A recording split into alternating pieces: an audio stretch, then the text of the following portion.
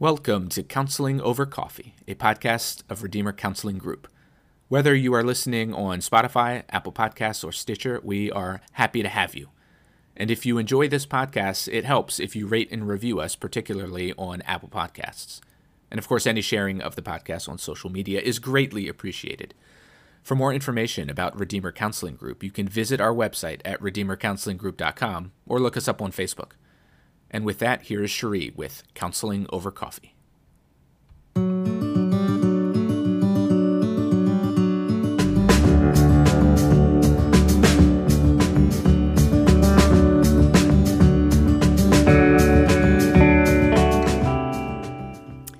Well, a late Merry Christmas to you. I'm recording this podcast a few days after Christmas 2021. And for many, including our family, the Omicron variant of COVID-19 impacted celebrations. We live in Florida, so when we learned that some of our people were sick or had been exposed, we were able to move everything outdoors, including our tree, so most of the family could attend, but several of my friends had to postpone Christmas altogether. I hope that wasn't you as well. I reached out to one of my nieces who had COVID in her house and had to cancel Christmas and just asked how she was doing. And she responded to my text asking about that with a very brief, "I'm sick, sad, exhausted." So needless to say, Christmas wasn't the best for many, resulting in weighty fatigue and discouragement. And if you're one of those, I'm truly sorry. Few things hit people harder who love Christmas and anticipate getting with family and friends than a crummy holiday. I've been thinking about one of my favorite Christmas songs, and it's "O Holy Night." The lyrics of that song and the melody combine in such a powerful way. It's amazing how music can move the heart and the emotions, and this gorgeous song gets me almost every time. I thought I'd share with you some of the story, in case you haven't heard it, about how this song came to be, and it's a good one. It was 1843, and a priest from a really small town in France did what was common for clergy to do in those days. He asked a known artist to write a song for the church's Christmas Eve Mass. And the poet who wrote the lyrics was so pleased with his Cantique de Noël, as he called it, that he wanted the music, the melody to match how awesome the poem was.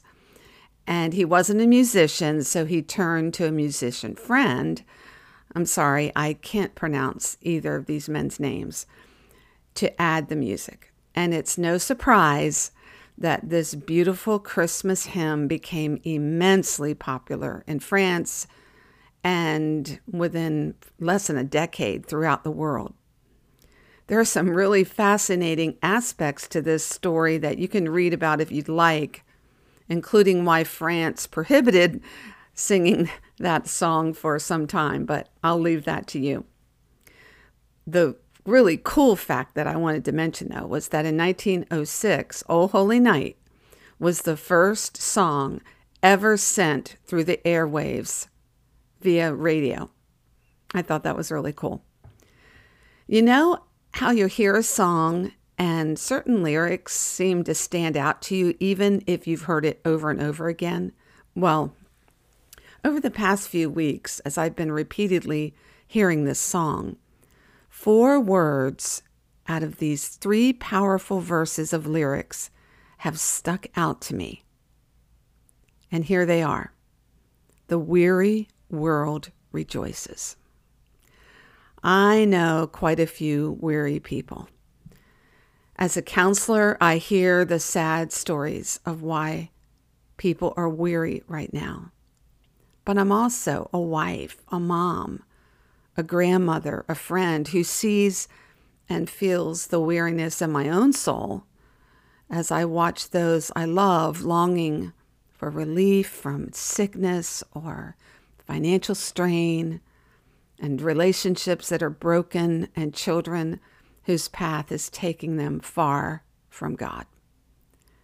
You don't have to look far to find the sometimes stubborn cloud of weariness, not just in a world battling the fatigue of a COVID pandemic. Just look in the eyes of your neighbors, of the clerks at your grocery store, your family members and coworkers and friends, or for some of us, honestly, just look in the mirror. A weary world rejoices. Those 4 words are providing me 2 powerful, comforting assurances. First, they validate our weariness. This phrase says we're not alone in our exhaustion. The world is weary, even like it was in the nearly 200 years ago when the song was written. Now, the lyrics of this beautiful hymn were clearly pointing to the coming Savior, the coming break of a new and glorious morn, looked forward from the Savior's birth to his atoning death and resurrection that would break the ultimate chains of oppression, verse 3 addresses. Yet, the good news is that Jesus is still saving and redeeming the weary. He's still invading yours and my weary worlds. And there's plenty to explain our weariness. Perhaps another Christmas of unplanned singleness with no one special to shop for and no children to wake you up at 5 a.m. to open gifts. No one to snuggle with to watch those movies you watched alone again this year. Or mounting financial worries that keep you awake and tempt you to just want to throw up your hands and get into more debt. Or maybe it's a marriage is drifting into deeper disconnection and nothing you've tried is fixing things. Perhaps a sick or a special needs child, aging parents, chronic pain, a car that needs more costly repairs, unresolved conflicts with family members you haven't spoken to in way too long. Maybe you can hear some of the fatigue in my voice tonight. Or perhaps you found porn on the phone or computer again. The list goes on. Weariness can feel like a yapping dog chasing you down and nipping at your feet with every step. You just want it to shut up and go away. Or maybe it feels like being lost in fog. You're alone and nobody knows where you are or how to find you, and there's no way out of it. It just is. Or for you, weariness might feel like you have no strength to keep going, but you just keep taking one step after the other because people are depending on you. Like being on a treadmill. You want to get off and rest, but there's just no power off button. When I feel weary, it's always helpful to know I'm not alone. There's not something wrong with me. Others are tired too, and there are good reasons why. If you're bone tired today, I hope just knowing I'm doing a podcast on weariness will bring you some kind of relief. The second thing those 4 words in the hymn do for me is they remind me that we are invited to rejoice in our weariness. Have you ever felt that having one thing means you're saying you don't have something else? Let me try to make sense of that. It's like when you're experiencing peace in a hard marriage, and that must mean you've exaggerated how challenging it is to be married to this person, right? or showing love to someone who hurt you could send the message that what they did wasn't all that bad. Think about it. Having joy in our weariness can feel like we're saying, oh, I'm better now, so things have gotten better, things have changed, and now I can be happy. But that's not true. In fact, joy is most brilliant when it's set on the backdrop of something dark. Joy is expected when we're full of energy and hope and wonderful things are happening in our lives that would produce joy for anyone.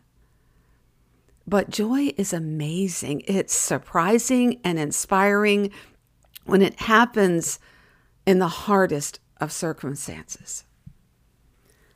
Some weeks ago, I was at a conference with several hundred other pastors and wives, and my son was playing bass on the worship team one night, so I went into the room to watch and to listen. In fact, I think this might have been the first night of the conference. From across the room, I saw my longtime friend Julie, and she walked up with her characteristic wide smile, and we shared a warm hug. I've known Julie for close to 40 years. Our husbands served together on the pastoral team of a church in Northern Virginia. Our kids grew up together, and a couple of them actually remain friends to this day. We vacationed and did homeschool outings and enjoyed trips to see fall leaves or to cut down a Christmas tree together. And over the years, since we no longer live close to one another, we see each other annually at this conference. And I always look forward to seeing Julie. But this was the first time I saw her bald. A return of breast cancer leaves Julie in chemo treatments, praying along with many of us for more years of loving her large family and opening her home, as she has for decades, to countless people for food and fellowship or even a place to live. She's tired. She and her husband cry together, fearing an uncertain future.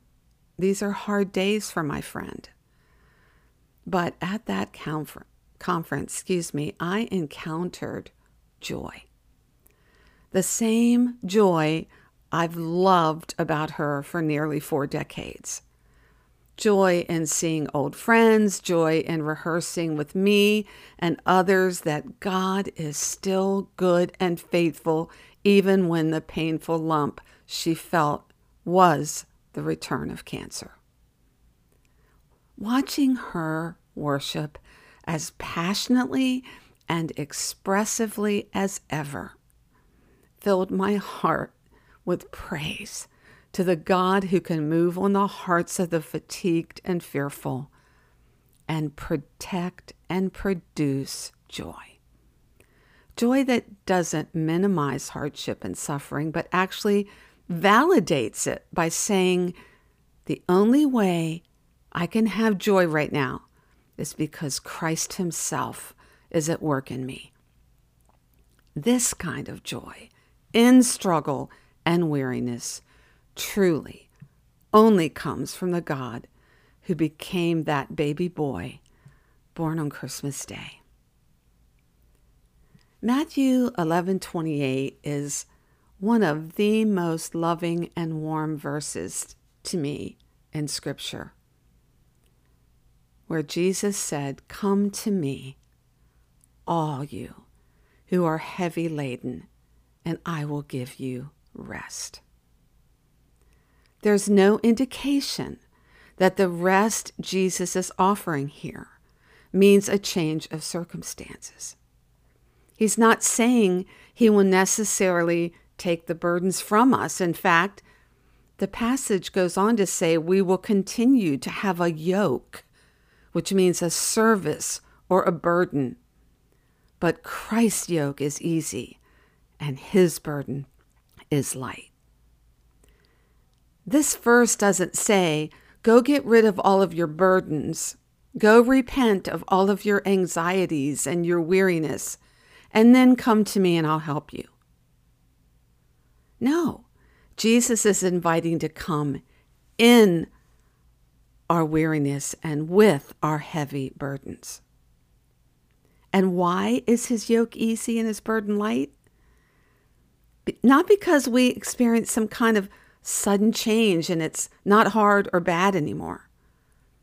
Sometimes God does this kind of miraculous deliverance, but most of the time, the change comes from within us.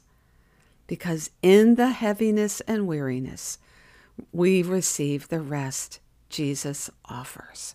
Rest that isn't dependent on what's happening around us, but his presence and power in us. The poet of O Holy Night preceded his words, "A weary world rejoices," with a reference to the thrill of hope.